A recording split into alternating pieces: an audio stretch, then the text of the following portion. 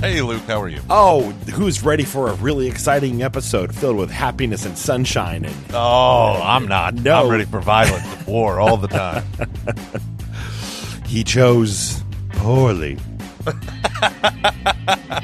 You know what's amazing about you saying that? That it's completely there. abandoned Gen Z, who we desperately need.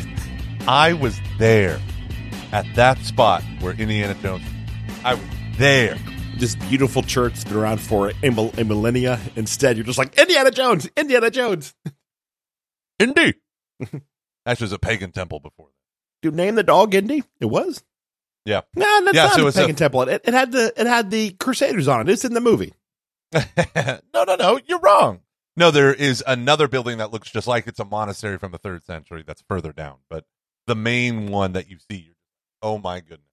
That is, I can't remember what it's called. I have a picture of it. I have a lithograph of it. Even when the pagan temples are better than your modern churches, maybe it's time to rethink our entire architecture strategy of the last.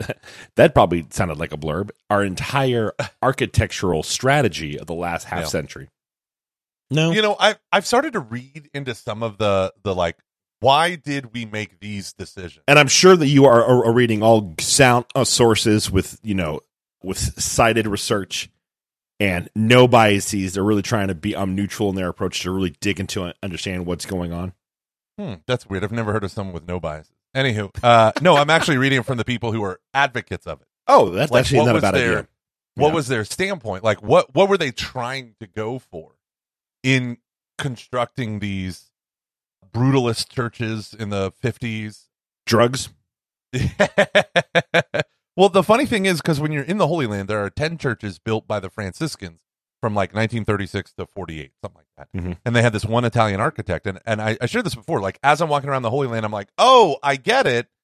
This is where modern church stuff started. Like, this vision is in Tulsa, Oklahoma. It's in churches built in the 40s, 50s church. So pre-Vatican II, but right on the cusp. Mhm. And you're like, oh, okay, I get it. They're trying to do something new, and it like adopts a brutalist architecture. You know, like, here's thick cement walls that go up to a 3rd story before you see a tiny slit for a window. How much? I'd be curious to see how much of that comes from Art Nouveau and Art Deco, which has a style like that, but it looks cool.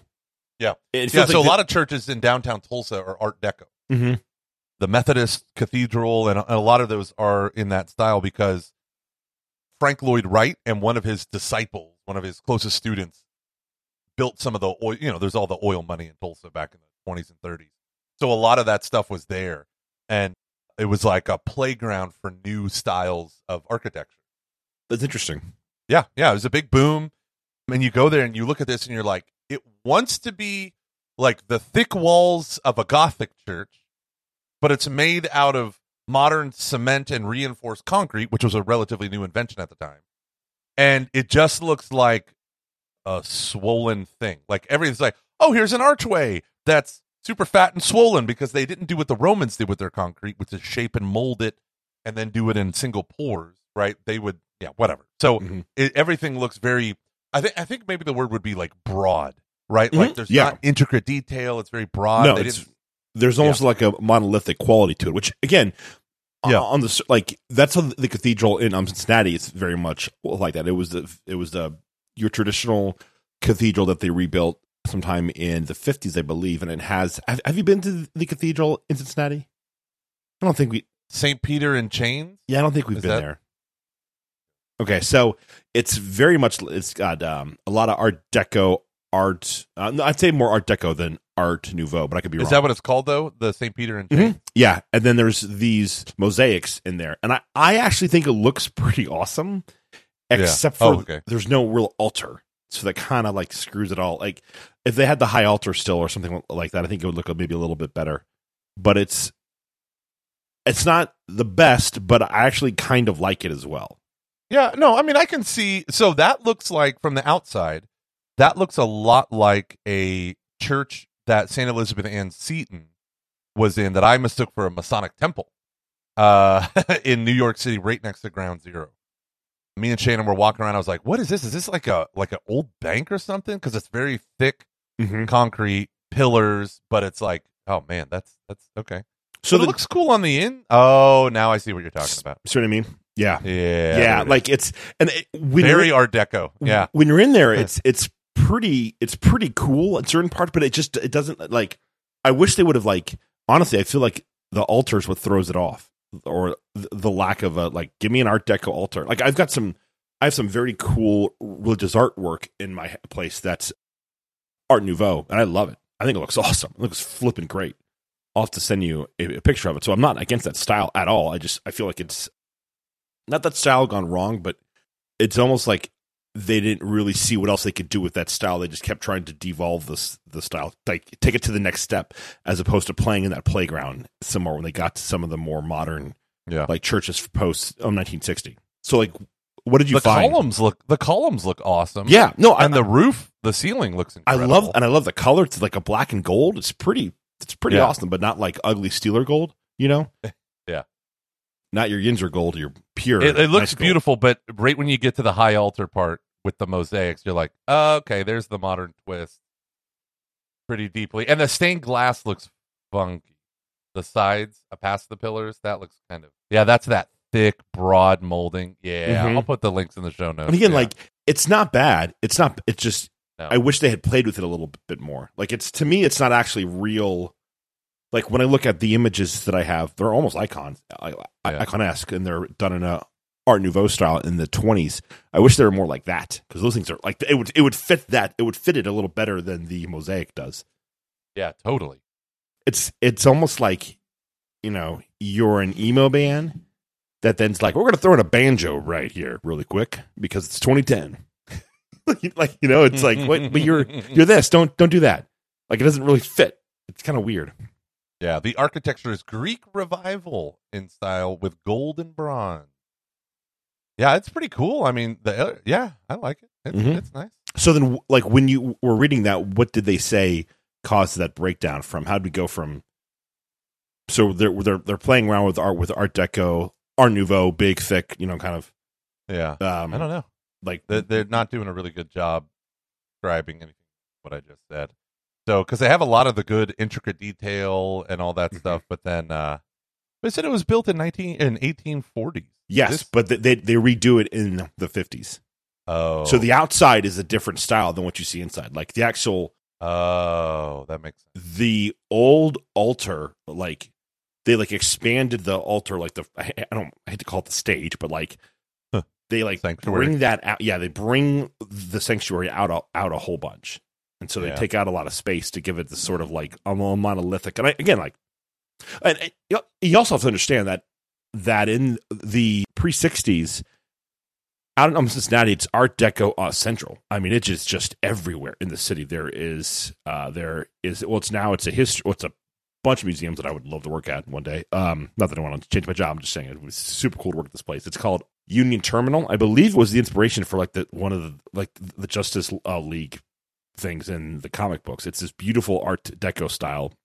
There's all those buildings downtown that were made in kind of as almost like there's a building that's the precursor to what building in New York, the big Art Deco building in New York. Like, so anyways, this style is very, very common throughout all of Cincinnati. You see it a bunch. And so it makes sense they would do it in that style when they revamped it in the 50s. Art Deco looks best in the rain, in my opinion. Yeah. Art Deco looks best on the backdrop of Batman fighting crime. Well, I mean, okay, here's on top of the building. Yeah. I'm serious. Like, certain parts of Cincinnati, they look like Gotham. Yeah. Particularly in the rain. It really does. Yeah. No, that's the style that they used when they were building the skyscrapers and stuff. Like, all of the 30-plus Rockefeller buildings. And it looks great. Style. It looks really cool. And but that's the part of New York that they refer to as Gotham. Mm-hmm. Yeah. Love it. Yeah. I don't understand how you go from that to like, now it's just like blabs of like, just like, here's just some concrete. No real thought. It's weird. And that's the cathedral, the co-cathedral of Galveston. When you look at that, you see literally miles and miles of concrete in its walls. Thick walls. It is bland, white concrete. That is the whole building. And I remember going down it, like, going down there and taking the tour and doing the thing with the docent, and it's like they have cool elements in it. Giant statue of the Sacred Heart of Jesus on one side, the Immaculate Heart of Mary on the other. A giant, but it's awkward looking when you look at the crucifix, because the cool thing is, okay, so the symbolism is Jesus crucified. He doesn't look exactly proportional. There's a thing that makes it be like there's something weird about it, and he's looking down. So hanging on the cross, he's looking right down at the altar. So the perspective is he's looking at the holy sacrifices. I feel but like then everything. Sorry, no. Keep on going, then I'll add my thought.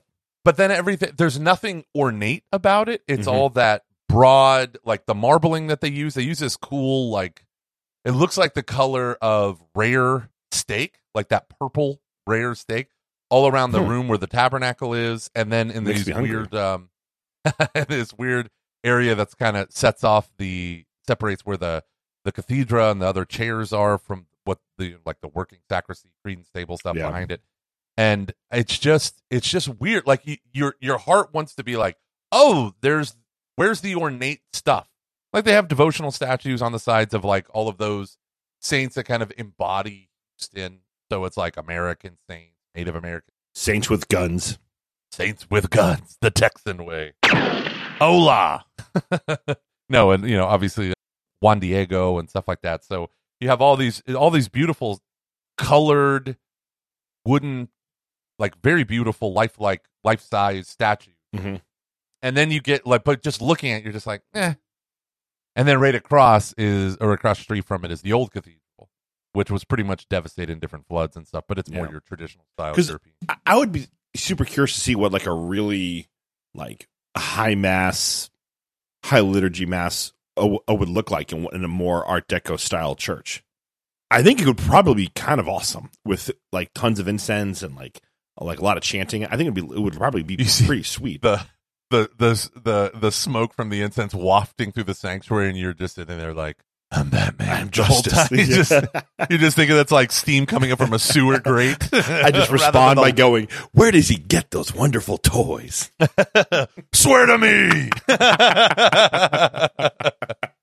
Oh, this is deeply spiritual. Hey, actually, that reminds me. I have a topic, but I need to go get my groceries that are at the door really quick because there's some chicken in there. So, want to give me just a second here? You can talk about whatever you want, or you want to go on a rant about something? Go on a rant. Just do it, man. Who cares? Ooh, just do it. Whatever. Let's just abandon all of our listeners' interest. Everyone's just say to heck with it. Cool. This is Gomer time. Right. Run along. So here's the thing about Luke that I actually hate. Luke, when he doesn't like the things that you like, he dismisses it aggressively. Have you noticed that, folks? Have you noticed that when Luke doesn't care about liturgy, like, oh, I don't know, chubby little friend Gomer here, he goes out of his way to constantly mock me and my love of liturgy and my 3-hour episode with Father Fletcher about liturgy. Like, what's with that? What's with that? Just because I'm not into 90s emo bands and pop punk tough guys with neck tattoos, all of a sudden I'm at the shallow end of the cultural swimming pool. No. Luke is wrong. Luke is dumb, and Luke is quite honestly a terrible dresser. Here's a funny story about Luke. When I lived with Luke in our project house, so we had this project unit that we lived in at Steubenville, and I had to share a room with Luke. So my homeboy John had a room to himself. Adam had a room to himself, but they had the smaller rooms. Me and Luke shared the master bedroom. And I had a chair that folded into a futon that was well worn by the time it came to me. And it was already in the room. Luke's mattress was a queen-size bed. So he had a queen-size bed. I had a chair that became a futon that the mattress padding didn't work anymore. And I slept on that for a year and a summer. It was pretty weird. But Luke had this magical hamper. So Luke's hamper would get full, and then I think he would read the story of Jesus multiplying the loaves and the fish to feed the 5,000 and the other story to feed the 4,000. And I think what happened was he would pray that passage over, right, like a liturgy of the word, over his hamper. Because within the span of about a week, maybe 2 weeks, there were so many clothes coming up out of that hamper and all over the floor and on his bed he would just push the clothes to one side and then lay down on the bed. Now, the thing with Luke that I didn't realize, I mean, he never had any money, but where were all these clothes coming from? And then it was about halfway through the semester I realized they were coming from my side of the closet. So what he would do is he would wear a shirt, come back from class, throw it on the floor, throw it in the hamper, whatever. And then after a while, when he'd wear that shirt 2, 3, 4 more times, and it was beyond recognition, a hot day, you're walking up hills in Ohio, this shirt would be damp, damp with Luke's sweat. He probably took a nap in it, wild damp. And then he would just take my clothes. And I had no idea until about halfway through. It was of the semester. It was pretty gross. But you know what? That's why we're friends. We love each other. We do things like humiliate each other while one cares deeply about the liturgy. I mean, the liturgy is Christ. So it's great. It's great fun when Luke does that to me. Oh, no, I want to hear about that. So anyhow, the people yearn for us. But here we are. Hi, Luke. Hi. I don't know what you talked about, and frankly, I don't care. No, I'm just kidding. It's not true at all. See what I mean, folks? That's exactly what I said he would say. That's it in a nutshell. What'd you say? Nothing. Nothing, Luke. I'm going to listen. No, you won't. Yeah, probably not. Are you drinking wine? How is it? It looks good. Why are you not drinking wine? I thought about drinking beer, but I don't want to get up. I don't want to get up 4 times. And you have a narrow urethra and a small bladder. It's true. And a daughter who, if she gets up at 2 a.m, I'll be like, really, let's just sit down for a bit. If I drink, time to watch Jurassic Park. Here you go. So, big thank you to one of our listeners. I forget her name. I apologize. I think it's Katie or something. She actually gave me a great way to introduce Everly to dinosaur scenes from Jurassic Park over the years. So, oh yeah, how's that? I can pull it up really quick if you'd like. I would love. So this comes from, so you guys know, last week I talked about how can I introduce Everly to dinosaur stuff, and I was like, when can I show her apart from Jurassic Park? And Kate R on Twitter got back to me with a great thread on Twitter. It was really, really awesome. So she said, 1, it is a multi-stage process, and that when they are at prime dino phase around 3 to 5, you start by only showing them the dino scenes. Fast forward everything else, including dialogue. There's about 30 minutes of just dino content per Jurassic Park franchise. With the original movie, the intro to the Brachio scene is 1 out of 2. The big hook. Oh, sorry, is 1. Is then you have to express your awe and delight with the beauty of the Brachiosauruses as well as with the music. I did that.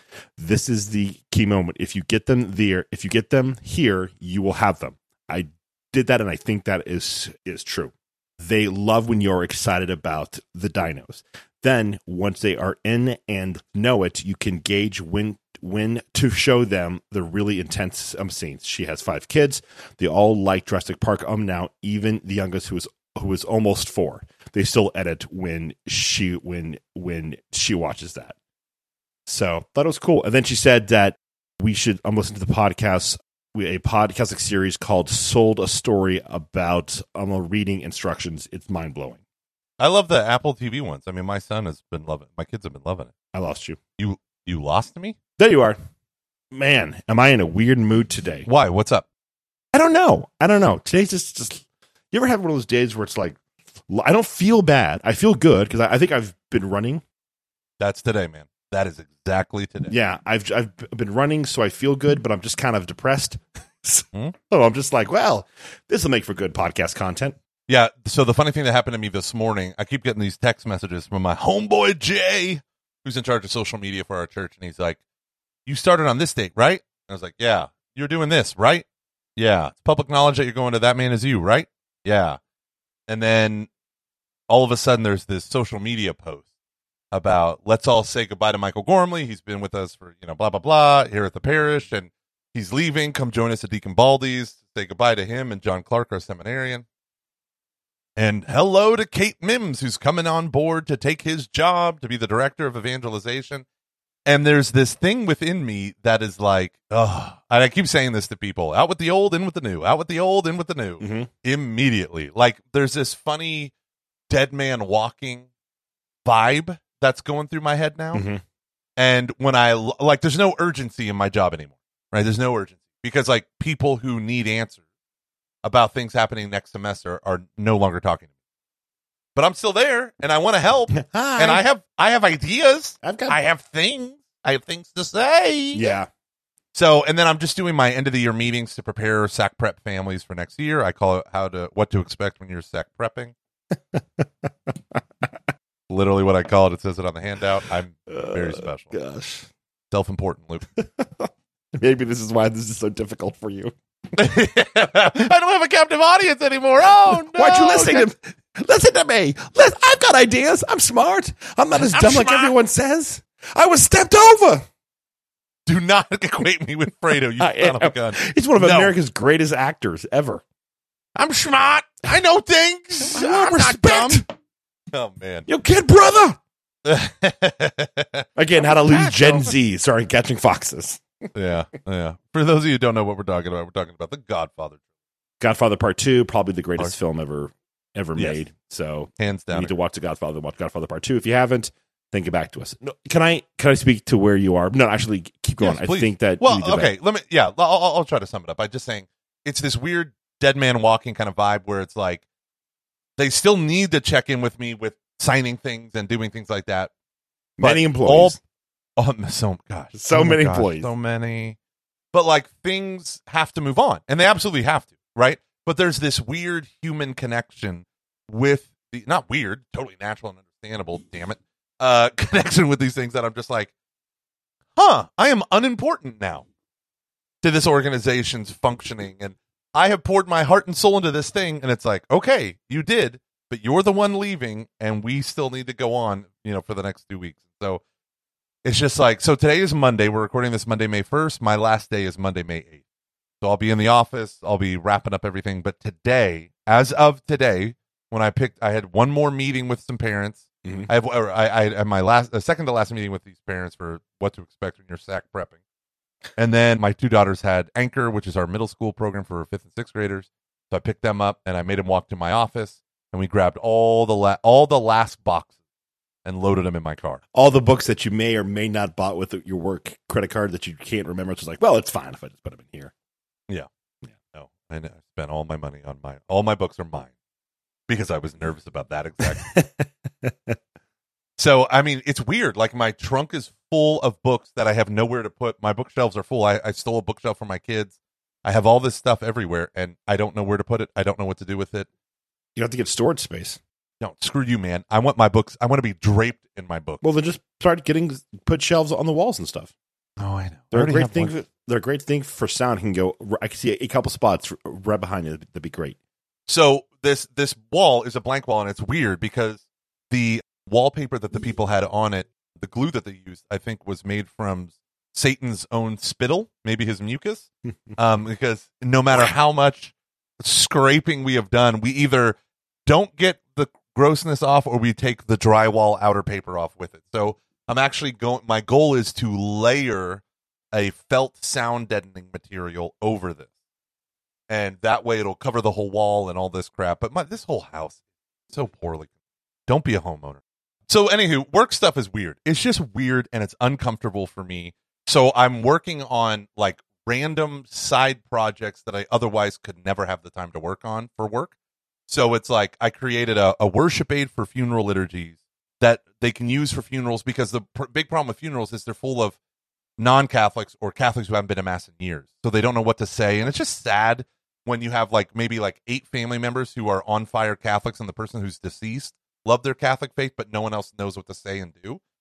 So I published a guide. So page 1 is like, hey, this is what Mass is. Hi, I'm Gomer. This is what Mass is. You might know me from Catching Foxes.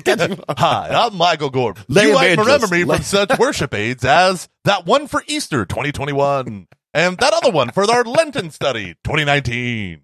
No, so I did it because we did it for baptism, and so many people are like, this is so helpful because I put the little like fake rubrics in red to like look back at the baptismal, because I write it for our parish, right? So it's like, look back at the baptismal font, now look at the altar, blah blah blah. And it's in English and in Spanish. So I was doing this project for funeral. Hola, hola, me llamo Miguel. So I was doing it for funerals to help people, and it's like I already put in there, because Father David Huss, every time it's time for communion, he goes straight into a second homily. We believe that Jesus Christ, our Lord and Savior, Jesus Christ died for us. Before he died, he offered us the Last Supper. In the Last Supper, he instituted two things: the sacrament of the Eucharist, where he gives us his body, blood, soul, and divinity, and also the priesthood, which perpetuates it. And the Lord has anointed us, and the priesthood, Council of Trent infallibly teaches, the priesthood is a higher state of life than the laity. It's fine. Don't worry about it. Like, it just goes on and on. I You're love like, that he brings that up. I know. I love that he brings it up.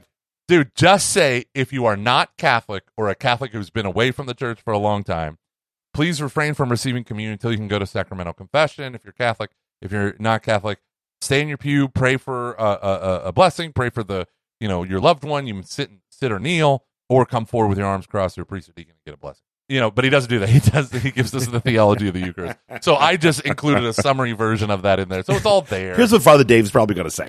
What he means is this. That he loves you and he just wants to share this with you right now. That's awesome. Yeah. So right now it's all legacy stuff. So it's like going through documents that I have like bullet points on, and it's like, oh, no one knows what the hell this means. But I do, because it's filling in the gaps from my little brain to then talk for 20 minutes on this thing. So I'm filling in like scripture verses and catechism, like just whatever. So that if they want to use it, I know they probably won't, but I don't know. No, I think that's great. No, listen, don't beat yourself up. This is weird. I know. It's so weird. Part of it is you're just kind of used to. And I don't mean this in a bad way. No. But big man on campus. Ooh, and now you're not. Joke. And that's yes, sure.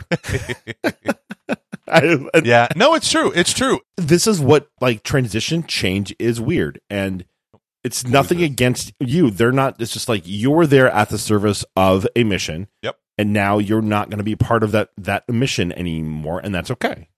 Yeah. That's and I know that, right? Oh, it's just funny. It's like the residual. Because I was joking with someone I was joking with my wife. That's who that someone was. where it's like, there's a part of me that understands. I want to set St. Anthony's up for success when I leave and make sure everything's smooth. So if Kate wants to come and talk to me about my rationale, other things, if they want me to come back and give talks, awesome. But there's another far darker side of me that wants to open up the newspaper and be like, St. Anthony of Padua catches fire after everyone abandons the church due to no Gomer. Building burns down. People wonder, what was even there in the first place? A movie theater? Old abandoned lot for sale. Purchased by chubby podcaster turned into podcast studio and skate park. I'm a broken man. It's fine. Everyone just goes, why are we here? Who are you? They show up. They're just gone. Like they've been in Men in Black. Yeah. So it's been really sweet today because the announcement was made this morning and I had a parent meeting tonight that a bunch of the parents, before I even got into the door of the room, they were all like, hey, I'm so sorry. Or they would say, actually, everyone has said congratulations, which is, it kind of shocks me. And I love that. Congratulations, you're moving on. You're doing this new cool thing. Yeah. And I was like, cool. Okay. And then, it's one lady who I don't, a lot of people know me more than I know them because I do so many videos and big talks. Mm-hmm. But she's just like, I just love coming to all your talks. And my kids still tell the jokes that you said it about confession, about murdering people. And I was like, oh yeah. Yeah, I love that joke. I use it all the time. And they're like, our son's not a week goes by where they don't mumble murdered a family of 5. Right. And I was like, oh, that's sweet. Kind of a weird legacy to leave, but we'll accept it. It's so funny. So anyway, it's weird. I'm weird. Yeah. But you know what? You've done a lot of good things. It's going to be lots of you'll have a lot of ups and downs, but in the end, what? Right now, Luca said what? Because I'm staring really closely. I found another way for people to know. Oh gosh, how? Totally different way. You wouldn't expect. Just sit in your chair in front while people walk in. Spray people with a hose as they come down my neighborhood. Yeah. No. I volunteered to help with the play Much Ado About Nothing for my children. Oh my God. Wouldn't you know it, Luke? Not enough people showed up. So the part of Antonio had to be played by someone. And who better? Oh my God. I stand at a microphone. Oh, thank God. Oh, thank God. People like, in the seats. I'm sitting there and I'm flipping through and I'm listening to my kids. And I'm sitting there for the first 15, 20 minutes of them doing the play. Because I told this lady, the lady who runs it for like homeschool co-op thing, she was helping the high school students. And I thought I was going to come and listen to the middle schoolers read their lines. So they do 2 different plays. Mm-hmm. And that's all I thought I was doing. I was like, yeah, you read your lines and I'll help you with like clarity and all that stuff. But she was there the whole time. And I was like, oh, I thought I was just going to be here with the middle schoolers. She said, well, not enough high schoolers showed up. So I'm going to be here with the middle schoolers as well.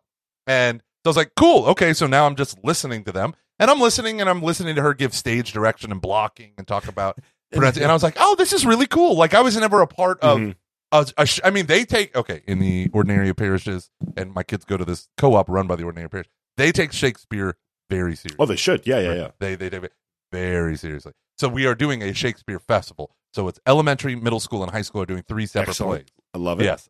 I'm very excited.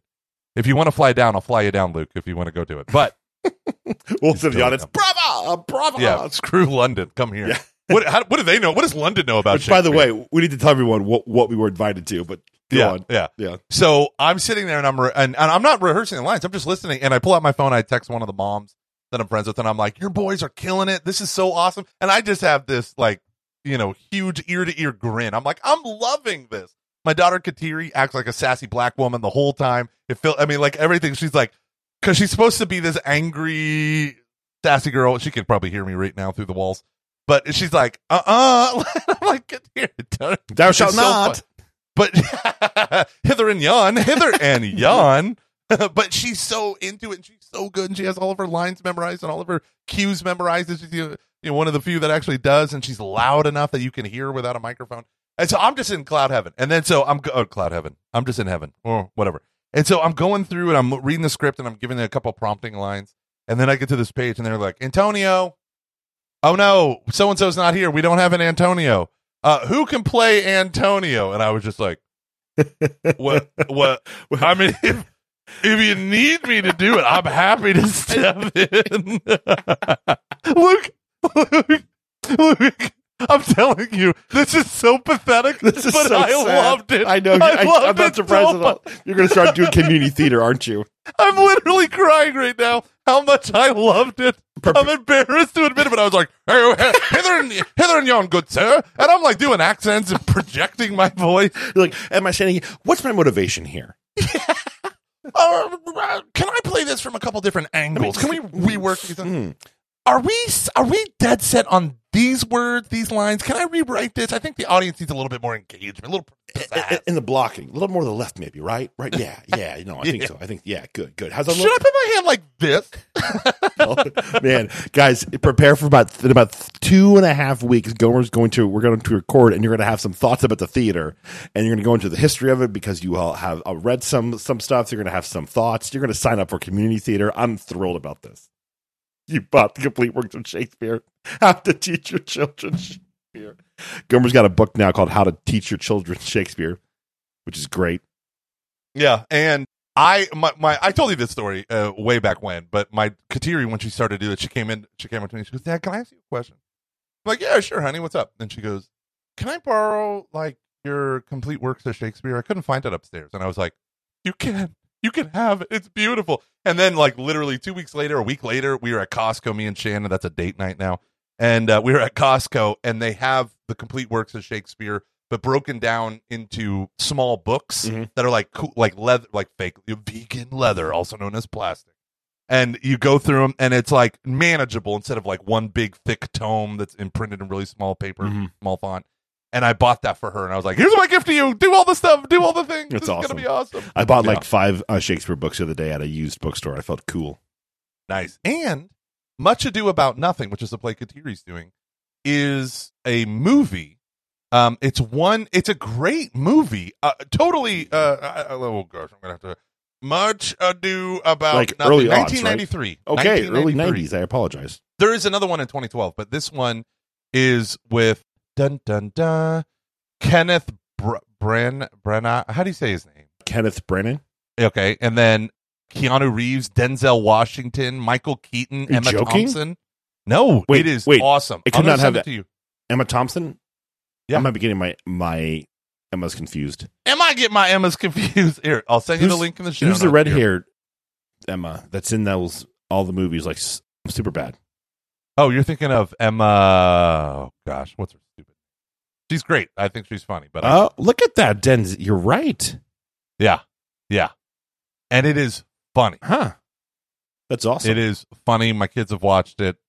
Some of the homeschool nerd friends. Even though it's like scenes of brief nudity. I'm like, what the hell? How is this a homeschool favorite? And it's like men's butts at the beginning of the movie, like laughing, running around.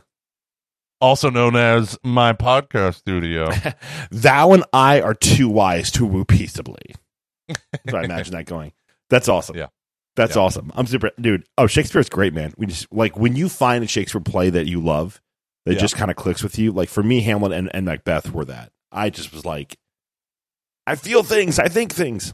And I love I really honestly love the Denzel Washington Coen brothers. Oh, kills me. I haven't seen that. No, I believe it's only Ethan. Okay. Yeah. And his wife. What's her name? She's great. I love her. I can see your face. But I love their Macbeth. It was all black and white. I didn't see it yet. Yeah. It was done well. Kills me. Very minimalist. It was good. I made Shannon watch it. We did a date night. We sat down on the couch. We got some nice food. You know, I prepared food and wine and all this stuff. And then we just sat and pushed play on the first night or second night, maybe, because you had told me about it. I didn't even know about it.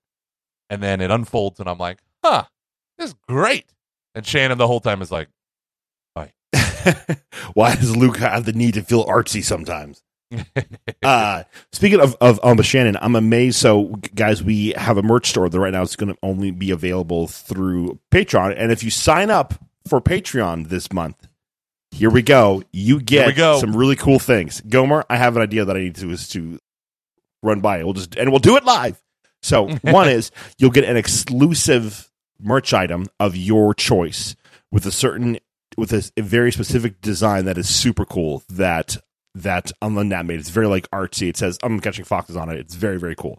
So you want it on if you want that on a t-shirt, hoodie, a coffee mug, a phone thing, apron, a tote bag, it'll go there. But it's only for this one time during the month of May for people who sign up for Patreon during the month of May, and people who upgrade on Patreon right now as well. So anyone who wants that. And then also we have our merch store, which is up right now, but it's just for people on Patreon for the time being. So anyway, if you have ever thought about supporting our show, this is a great time to go and do that, because again, you will have exclusive access one time to the super cool merch item of your choice with an incredible Catching Foxes design on it. And for everyone on Patreon, and for everyone who signs up on Patreon, my wife just brought me a bottle of wine to celebrate what you're about to say about Patreon. Shannon, where's my wine? She said, go to hell. No, she didn't. That's fair. She actually said good night and left. That's fair. And so for everyone who's on Patreon, everyone who signs up for Patreon, they will get access for 3 months to this exclusive part of the $25 tier and of the $35 tier. Let me tell you what happens if you sign up for the $25 tier. But again, everyone on Patreon will get this for the month of May, June, and July. Oh! During the first month, you're gonna get access to a Zoom hangout / talk from Gomer. So on what and when TBD, but it's on whatever on the Gomer one. So he'll just blab about some stuff. And you can ask him questions about that stuff, and see what I mean, people. You see what I mean when Luke left? This is exactly what I'm talking about. No, Luke, go on. When am I doing that? I told you this. We sat down and had a whole conversation. I know, but we didn't come up with a date. I told you to find a date. Okay, in May, right? I'm the May guy, right? Yes, you're the May guy. That's awesome. You know why? Because I quit my job in 1 week. Exactly. That was what. You have time. Do you want me to do it on a Saturday, a Sunday, or during the week? Will you tell me, Luke? I want you to do it at a time that fits best for you. Oh, Luke, man, I got nothing but okay. So I want you to do it on. I'm doing Shakespeare. Other than that, I want you to do it on a Saturday. Okay, Saturday. Okay. And then during the month of June, we're going to do a game night with Luke and Gomer and a special guest. I think I'm going to ask old Bradley Barnes to host, and maybe we'll play some Catching Foxes bingo. Ooh, we'll do that over on Zoom. That once? We did that all live. Your face is very red because of the wine. And then during the month of July, we'll do coffee in the morning with Luke. One on a Saturday morning. I'm not sure what I'm talking about. And so how it will be is that every month there will be something going on where you're going to be able to hang out with us. We may do a talk. We may just do something. I don't know. It'll be kind of different each time, but it'll be time to hang out with us. And the month in between will be the two of us, and we'll do some fancy, fun stuff with that. So just for the record, I'm doing this at a Saturday in May without you. Yes. Because we're trying to divvy up whatever you want. The responsibility. Exactly. And it's whatever you know want what to I want to do? Oh, my God. You I think... You want to talk about atonement theology for like 4 hours? You can. And so people do like a Q&A. We're tingling his nipples right now. No, that was not. I was scratching an itch, sick freak. Anywho, Trent Horn only lives 3 hours from me. Maybe I'll go up and do a live podcast with someone who gives a damn about. Yeah, I don't apologetic. I know. No, don't you dare. Don't you dare say you don't care about my trendy. No, I think he seems very nice. It's like your time, so it's your time to hang out with the listeners and do whatever. So everyone on Patreon will have access. Will have access to that for the next 3 months, and then starting in August, after the month of July, the Zoom hangouts with us individually will be for the $25 and up tier, and then the joint one will be at the $35 and up tier. But that'll be every month from now until we forget.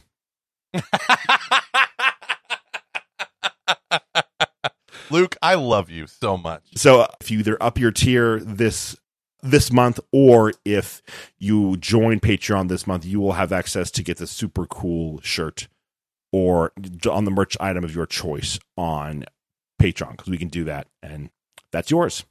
So if you just want alone time 20 with Gomer or Luke, it's $25, and if you want the both of us together, it's $35. We are cheap as we give ourselves away, but you can't monetize private thoughts. Am I right, Luke? You sure can't. Hey guys, what's up? It's Luke, and I'm here today to welcome back to the podcast sponsor, Angie's Saint Magnets. I love these magnets so freaking much. If you love the Saints, Angie's Saint Magnets has a unique way for you to display all your favorites. Artist and creator Angie spends time in prayer and reflection before drawing each Saint magnet image by hand. Each image is then professionally printed on high-quality metal magnets for your refrigerator, locker, filing cabinet, front office, or any magnetic surface at your home, office, or school. Angie's Saint Magnets are the perfect gift for any occasion. Their unique and charming design appeals to all ages. Everly loves these magnets. They sent a couple to us a couple of months ago.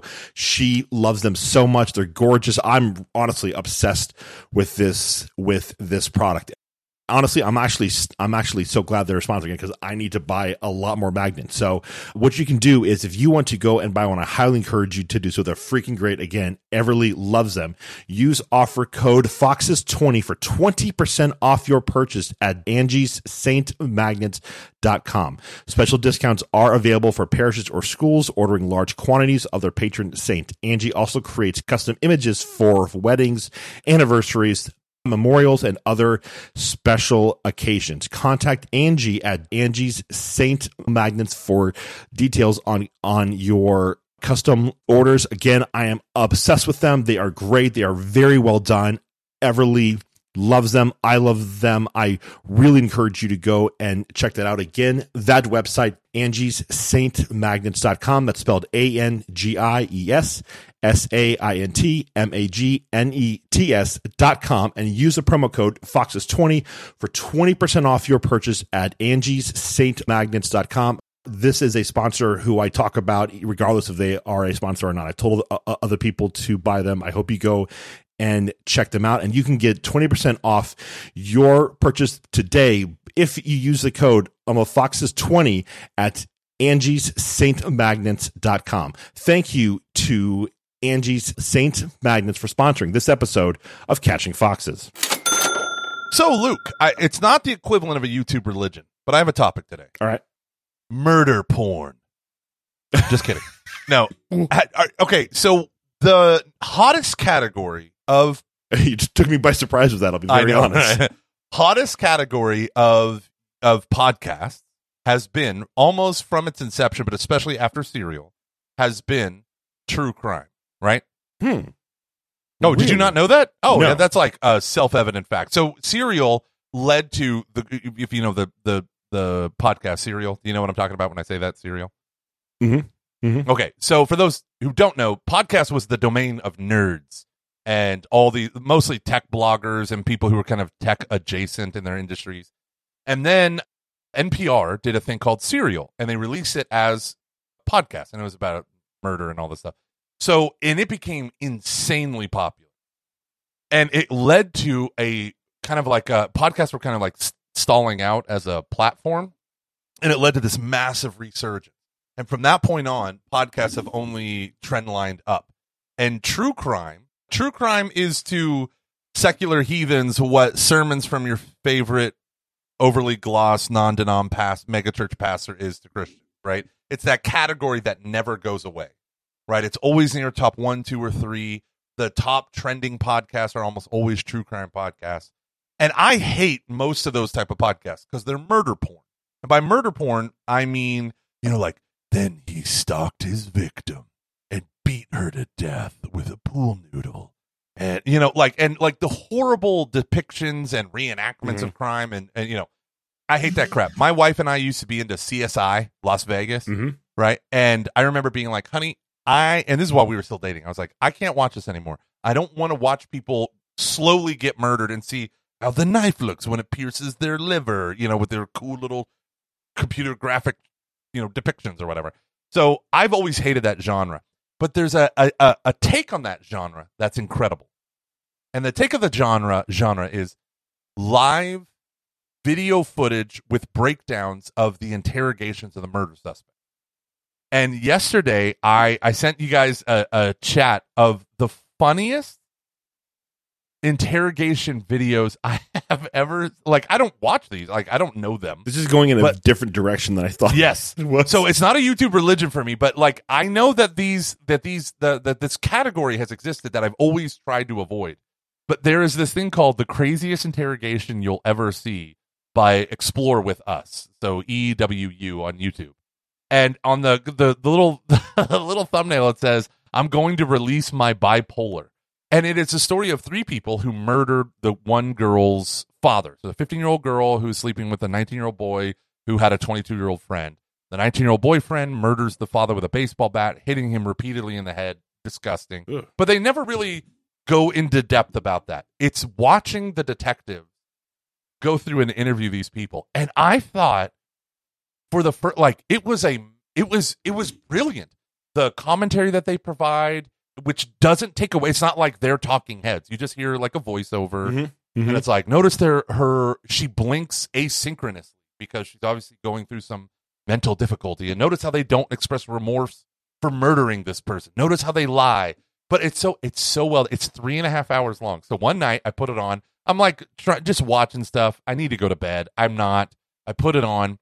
An hour and a half disappears from my life. I come out of this fog and I'm like, I haven't physically moved my body in an hour and a half. So I go upstairs and go to bed. Shannon comes upstairs, or Shannon was already asleep. So the next day I was like, honey, I discovered something on YouTube and it kind of owned my soul. So I tell her, we watched the first 15 minutes together, and I was so tired from staying up late the night before, and then I had meetings all day. So I was like, you know what, honey, I got to go to bed. It's 9:00. I'm done. And I was like, just wake me up when you come to bed, because, we're married.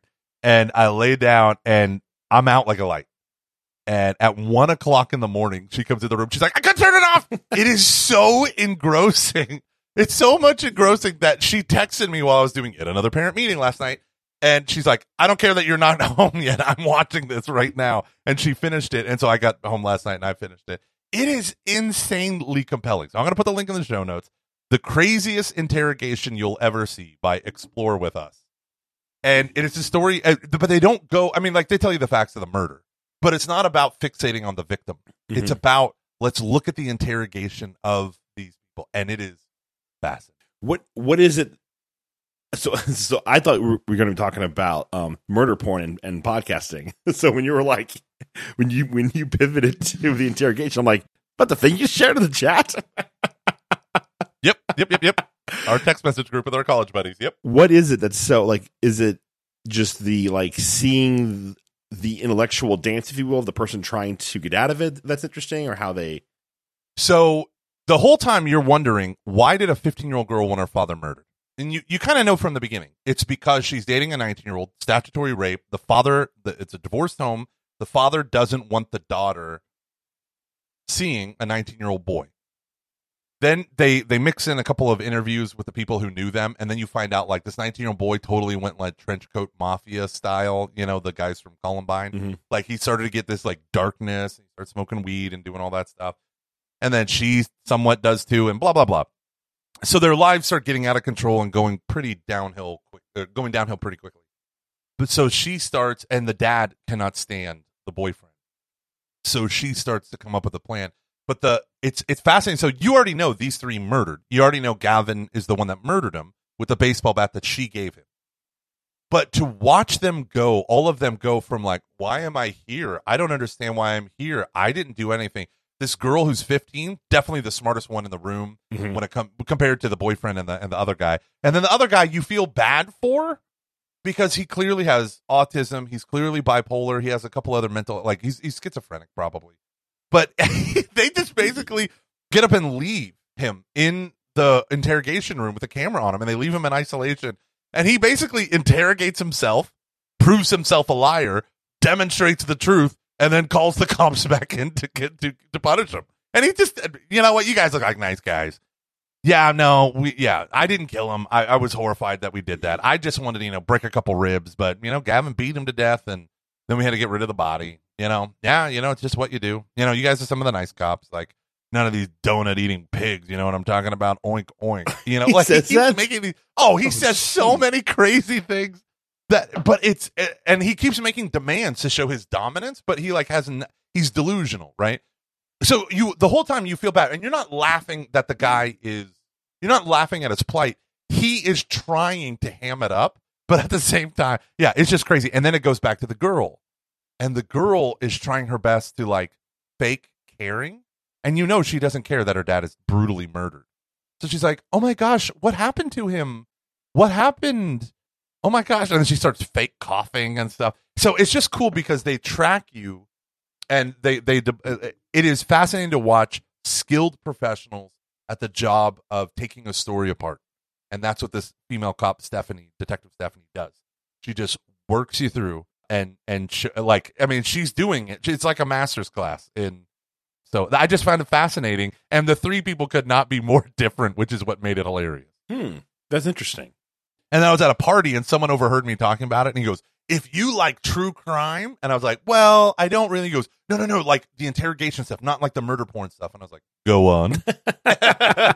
He's like, "I hate that murder porn crap. Like you feel like they tell all the gory details of the victim." He's like, "All you do is feel terrible for this poor victim, but that there are people listening who are kind of getting off on this kind of stuff." And I'm like, "Thank you. That's exactly why I didn't watch Saw 2 through 12."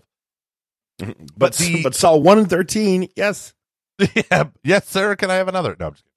But so he tells me that the guy that set the genre is JCS, and JCS. Oh gosh, what is it? I can't remember. But JCS on YouTube, it's his channel, and he only did 15 videos, but he totally moved the murder porn demographic away from that crap onto the interrogations and breaking them down intelligently and pointing out this is what the detective is doing. So I just found this to be a fascinating subgenre that's super popular on podcasts, growing in popularity, and amazing popularity on YouTube. And it was this might be a thing other than television. It is interesting, breaking down a story like that. Yeah. Oh, God, my thought just immediately goes to, "Oh, Everly, please don't try to kill me when you're 15. That's exactly what I said to Katir. I'm like, "You're not allowed to watch this." And she's like, "Why?" And I was like, "You already hate me. I don't want you killing me." Don't put any ideas in your head. Wait, a baseball bat? That's all it takes to shatter that fat head of yours? Could you imagine being what? Your daughter and her weird boyfriend killing you? I imagine it every day. It'd be so, ugh. Yeah, I know. Ugh. I just have to imagine that, the dad's not "Oh, I was just a happy home until she wanted to kill me." Right? Everything was great until the death part. Yeah. Oh, man. So that please tell me it's just not because the parents were divorced with the daughter that wanted to kill him. No. Damn it, quick, change the subject. We also got into hoarders and cleaning hoarding houses. Literally, when I texted you, I was like, hey, so what's our timing for tonight? Originally, we said 8:30, and you said 9 o'clock your time. I was like, oh, thank God, we just started a hoarder cleanup video. My kids love this crap. My kids love pressure washing videos of sidewalks and cars. They love cleaning up hoarder houses to make them look nice. This one had literally hundreds of thousands of dead maggots all over her kitchen. And she was like, all of her family is dead. And she just had another illness where she's now so immobile. So this poor woman, right? Mental issue upon mental issue. Gosh. In her house. So this guy goes in, he cleans everything for free. And he's like, if I were to charge someone, this would be like thousands of dollars. He's like, but I do it all for free. And so he's going through and he's like, and I'm also autistic, which means I really obsess over these particular details. And he's hilarious as he does his voiceovers. Mm-hmm. But me and all my kids were just like, and my wife too, we're just like, oh yes, do another one quickly. It's all, we can speed it up so that we get in under the threshold so Luke won't be mad. So we watched 2 videos and then prayed quickly. Sorry, kids, no Decade of the Rosary tonight. Just one Hail Mary and moving on. Orders come first. What was this episode about? You don't want to know. Oh, no, our episode here. Yeah, I know. I'm sorry. This is all banter all the time. Looks like, Michael, I'm going to put into your hands the topic for today. And I'm like, cool. True crime, murder, porn, and hoarding. Also Shakespeare, maybe. I don't know. Not about Shakespeare. Just about how egocentric I am when it comes to my kids' plays. Just me being... That's awesome. Have you ever acted in a play? You ever been in a play? Yeah, like in grade school and stuff. And then, what was your character? Let's not move past this. Let's process this together. I don't remember, to be honest with you. Really? Because I remember stuttering Luke wasn't really allowed to be in a lot of plays. Wow. Don't you feel bad now? I feel bad for 2 reasons. Reason number 1 is, damn it, I'm sorry. I shouldn't have said that. No, it's okay. But reason number 2 was, then I wanted to make fun of you and imitate little Luke trying to get a part in the play. It's what my sister where you had to say, like, suffering succotash with your stutter, but that's not. It's okay. Like, have you noticed that your stutter doesn't seem as pronounced anymore? Yes, it's because of the Adderall. Oh, you're on a stimulant? I am 100% convinced. Yeah, I have been for almost 2 years now. What? I thought you said you couldn't take stimulants. No, until I got my blood pressure down. This is over the summer of 2021, before I went to Notre Dame for the first time. So I worked really hard on getting it down. You didn't know this? No. I thought you were supposed to lose weight on Adderall. No, I've lost weight because of the stress. Yeah, I gain weight because of the stress. I lose weight because of the Adderall. At the end of the day, it all evens out. Yeah. No, I lost weight because of the consistent walking and smoking I did from... Yeah. You can piece this all together over time. If you can there it is. Yeah. Okay. Yeah. Oh, now, yeah. You just interpreted the last 2 years of our lives. Okay, there it is. Yeah. No, it's fine. I mean, listen, anytime it comes out when I'm talking to my sisters, they'll just go, today, Junior, like that sometimes. So, or they'll just start laughing. What is it about Adderall that causes your stutter to... So it probably means that it's actually linked to my ADHD. So there tends to be a secondary effect sometimes with that. So it's probably, it more than likely is linked to that. So interesting, right? I know. ADHD is such a fascinating thing. It is. It really is. There's a doctor named Dr. Amen, spelled Amen, who is a lapsed Catholic. It's fine. He really grinds your gears, doesn't it? Yeah, pisses. But he believes that there are 7 distinct, instead of like the 3 types of ADHD, he thinks there are 7 types of ADHD. And as I'm listening to a summary of his explanation, it's all based on brain scans of a certain type called SPEC brain scans, which measures blood flow to the brain. He said that he started mapping. So they've had over 120,000 people in his like 20 clinics called the Amen clinics mapped. And one of the big things that he focuses on is ADHD. Mm-hmm. And when he's going through it, he said, well, there's 7 different kinds. And so he's describing the different kinds based on these brain scans. And when he described what he considers like the 3rd or 4th kind, where it's like the brain blood flow, like straight down the center of the brain lights up. I can't remember what he called it. That might have been the limbic one. But he said they are locked in their ways. They tend to see the negative, and they cannot change what they're doing in the moment. It's very difficult for them to do it. And as he's describing all these things, I'm like, and it manifests in anxiety and rudeness and all this stuff. I'm like, that sounds more like Cecilia than hyperactivity or than, hyper, because some ADHDs result in hyperactivity or hyperfocus, sorry. And so he's just describing all these different things. And I'm like, oh my gosh, that makes a lot of sense. And I started watching these videos based on, or after me and you having the talk last week about, maybe it's not a behavior thing, maybe it's a brain injury or whatever. And we're now like learning these things more and more, that like mental illness causes behavioral side effects. And, maybe someone's not lazy, they have ADHD. Maybe someone's not, lazy, they're hoarders because of post-traumatic stress syndrome and all that stuff. And this guy was talking about how the different branches of ADHD lead to different things. And I just remember just listening to him talk. I think I have classic ADHD, or also known as ADD. But he's describing, and he goes through the third one, and I was like, oh no, that is Celia right there. Like, that makes total sense. And then the second one, the impulsivity, right? That's Thomas, right? The constant, like, here's a stimulus, I'm going to immediately act on it, like classical hyperactivity, So it's just fascinating. I've been thinking a lot about our last episode and talk about the idea of the shepherd parent versus the engineer parent, and how much you actually can't control the whole thing about there's 400, things in your brain that will determine your personality that are just going to happen regardless of what you do. There's a real, it is hard to be receptive to anything now. Yeah. And so to have to accept the fact that there's this thing that I cannot change about myself, or there's a thing that I cannot change about my child or a loved one, that is very, very difficult. And there are things you can do to help that. Like, ADHD, again, great example. It's one of the most treatable cognitive disorders there is, but it doesn't go away. There are strategies, there are adjustments that you have to make, and the only way that you can really truly deal with that is through, you have to accept that it is a thing. Yeah. And how often, I think it's very difficult for us to do that. Yeah. Because I think we think everything can be fixed. And I don't know where God's healing comes into that. I really don't. I mean, sorry, that's not true. I do. I just think that a lot of times, like when you get into, I've heard this talked about with people who have children who have Down syndrome or have other special needs. Let's say, I can't imagine them without it now. Yeah. So it's almost hard for me to imagine me without ADHD. Believe me, I've tried. And there's something about, this is just the way that I am, and I have to accept that. And then you're able to actually move forward. Yeah. And how often I think we want something to be, and again, I don't know where God's healing then comes into that. I really don't. It's interesting. I downloaded, as the sociopath I am, Dr. Amen's book, whatever it's called, the Healing ADHD, and I immediately got it and started listening to it. And he actually, the whole first part of his book this is the part written for people who actually have ADHD. So I'm going to just summarize it for you. It's going to be about 8 pages long. Get through this, you'll get through the most of the chapters, all the content.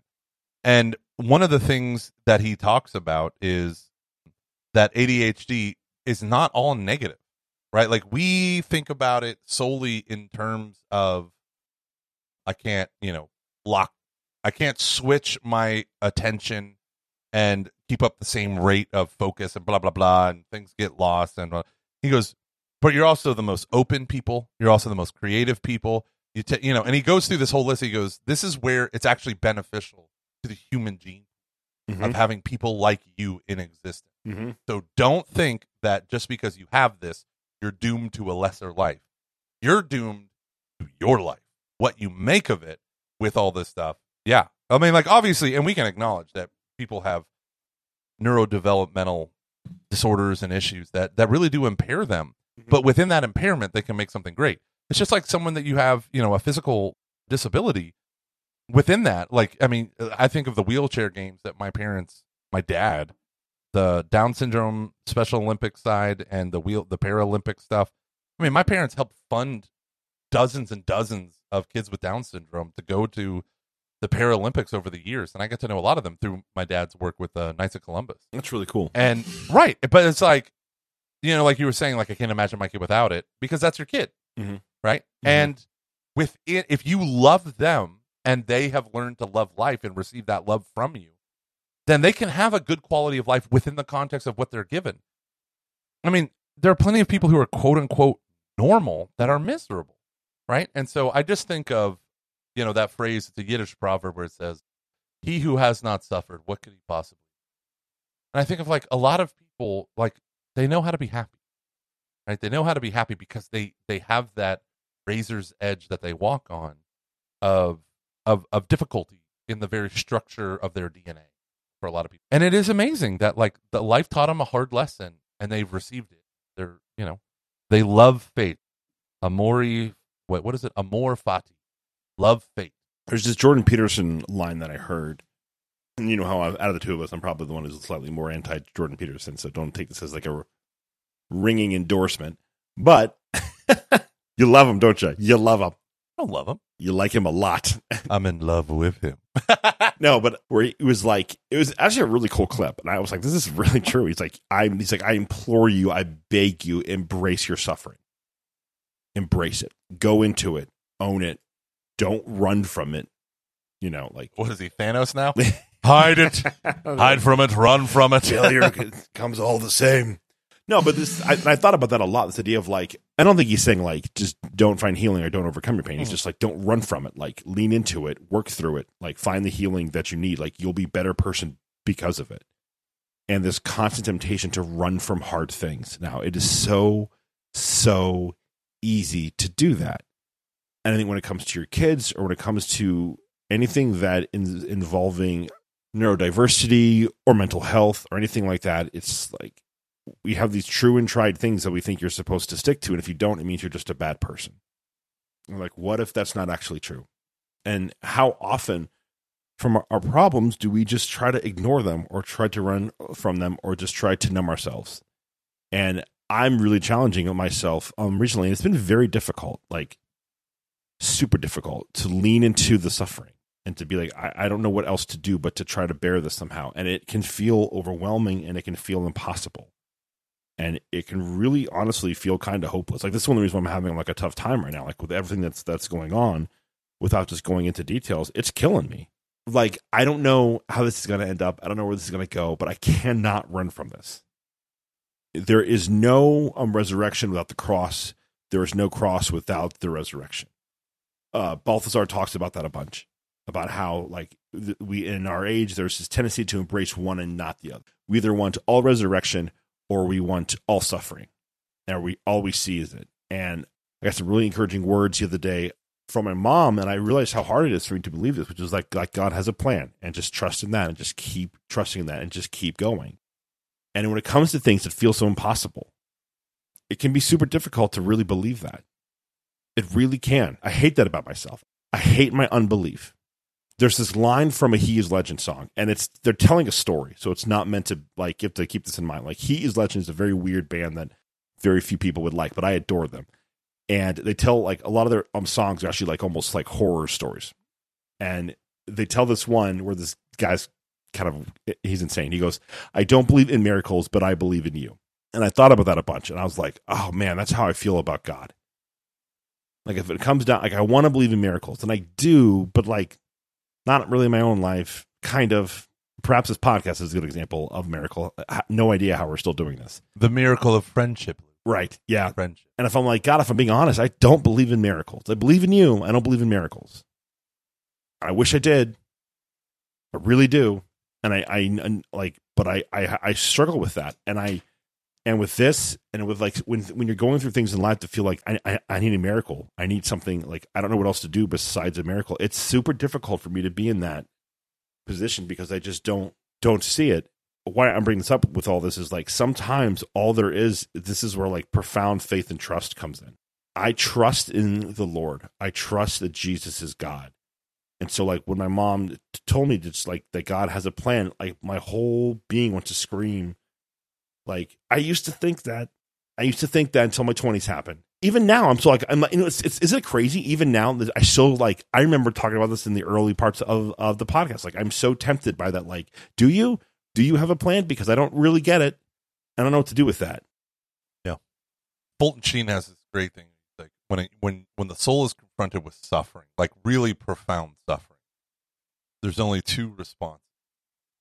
And they're typified by the two thieves crucified on either side of Christ. One is rebellion. Take me down from this cross. Save others. and the other one is resignation. Remember me. He talks about that in the most like powerful terms. And I'm a Sheen fan, right?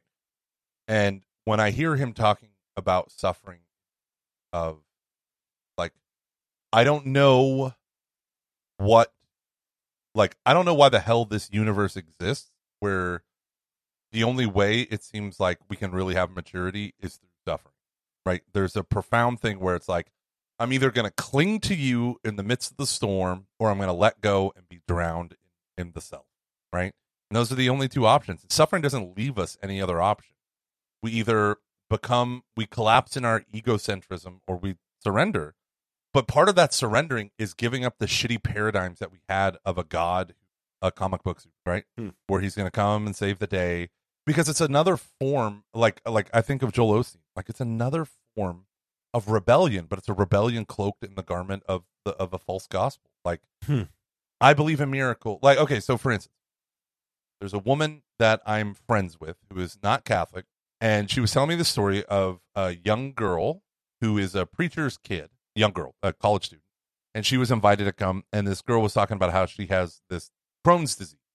And she has prayed for God to heal it, gone to all these charismatic prayers, Pentecostal, never been healed. And it caused all these pain and uncomfortableness and all this stuff and horribly embarrassing social situation for a beautiful 20. And she said, but I realize that I have to accept this, that this is a cross that I have to bear.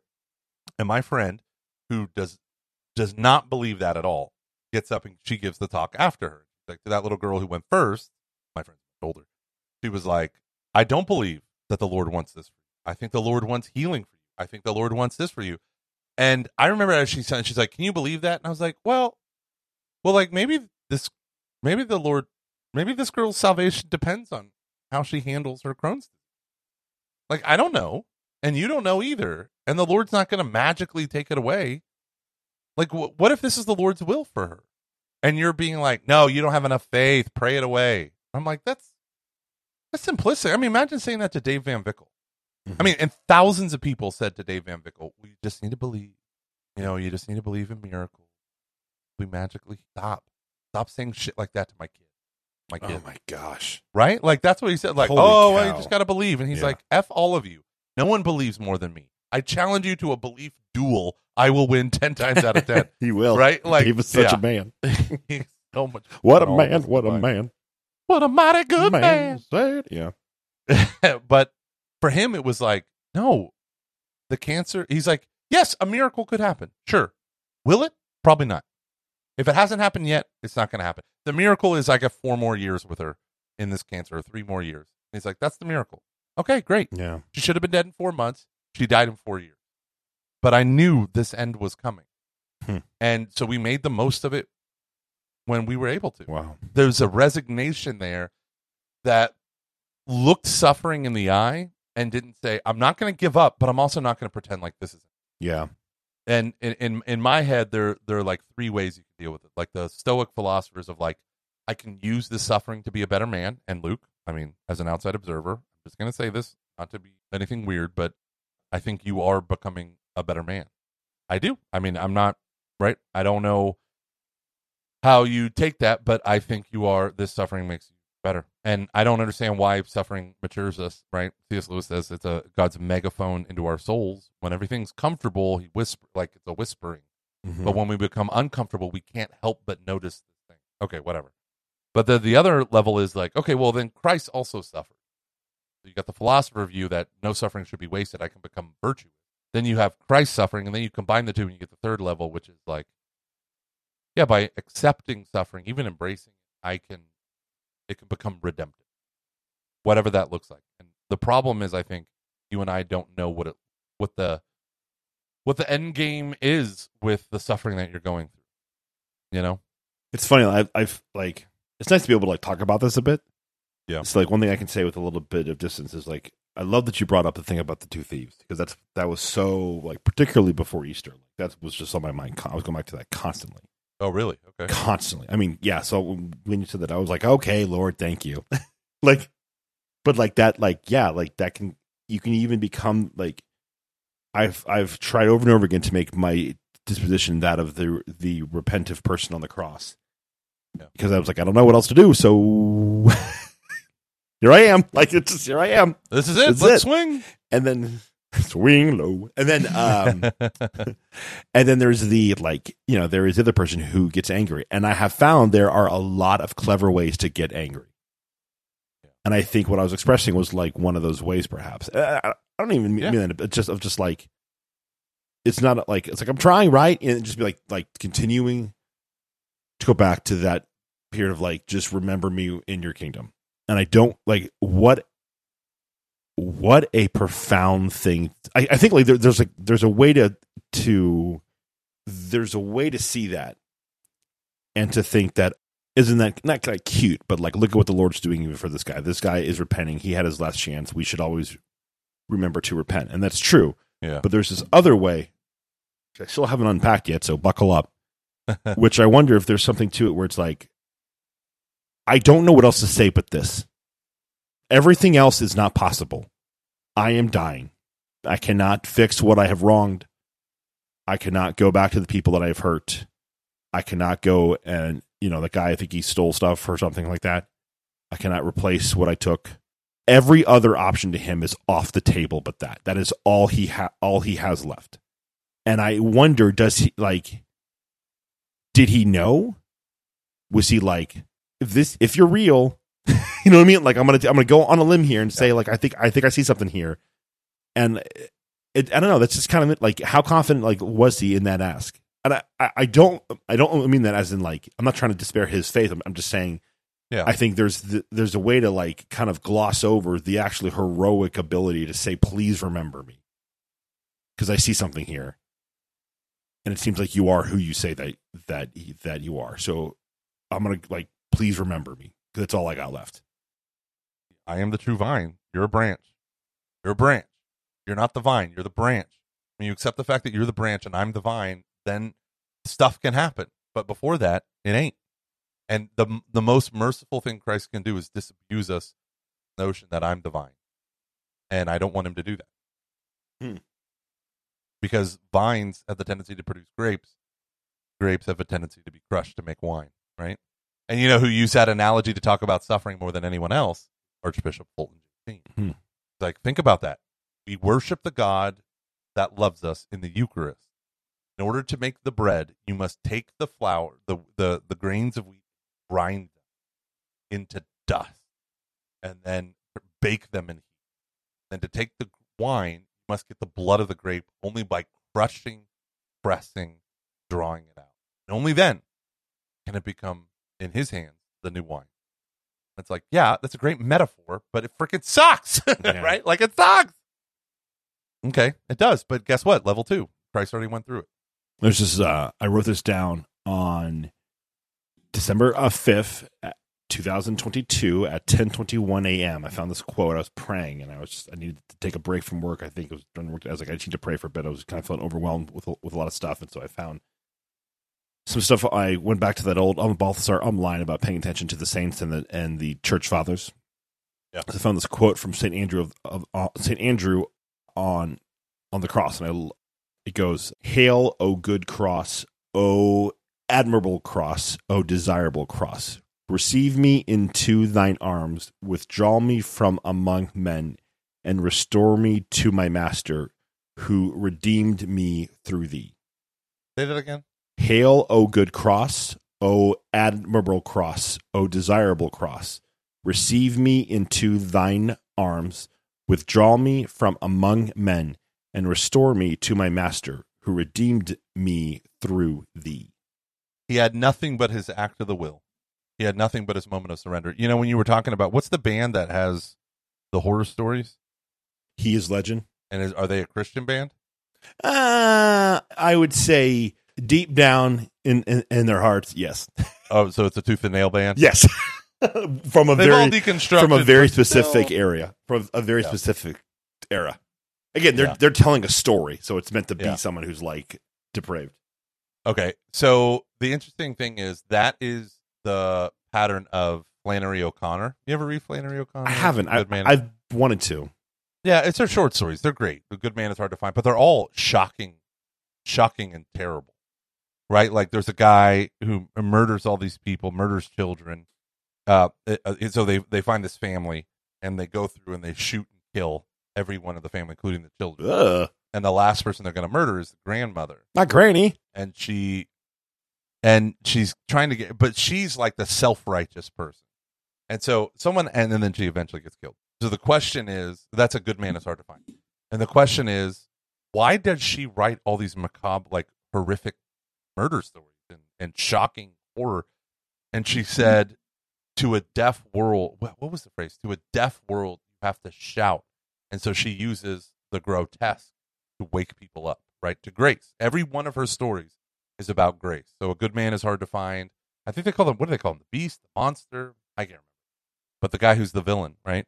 And there's a moment where she like puts aside all of her arrogance and pretense and all this stuff. And she's like, she realizes like, oh, I am in just as much need of repentance as this monster. And she starts to, and it shocks him. And he almost does. Then he blows her. Huh. But that's the thing is those stories have a place. That's why Matt Fradd and his sister, like Emma Fradd, those, yeah, Emma, thank you. They have a place. Those stories have a place. True. Horror stories have a place. Well, Luke, this has been an interesting. This is good. I appreciate that. I also sent you in the chat the Feast of Saint Andrew the Apostle. So I guess it was the Apostle.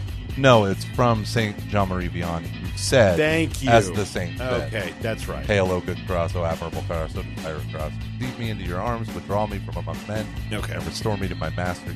That's right. Sorry. I got a little confused. I was writing. I was going through an intense spiritual moment. You know how I be. That's where I was confused. I was like, "How does an angel write this?"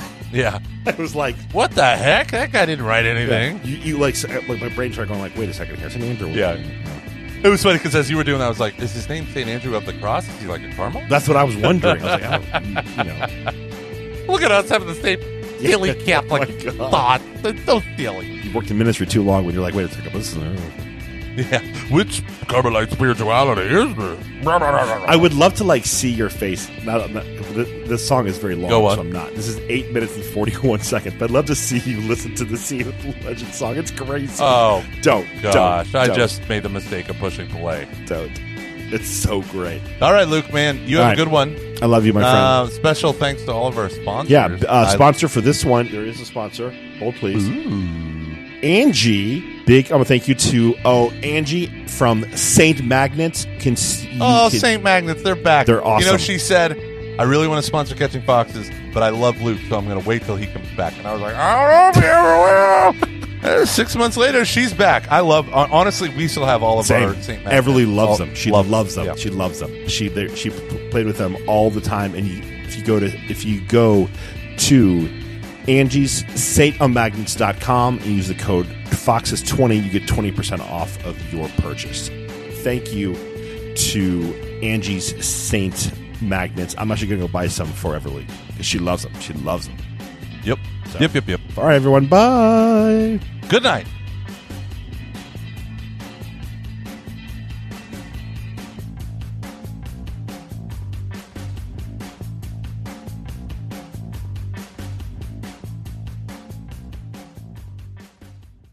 Why do you mock me, God? No.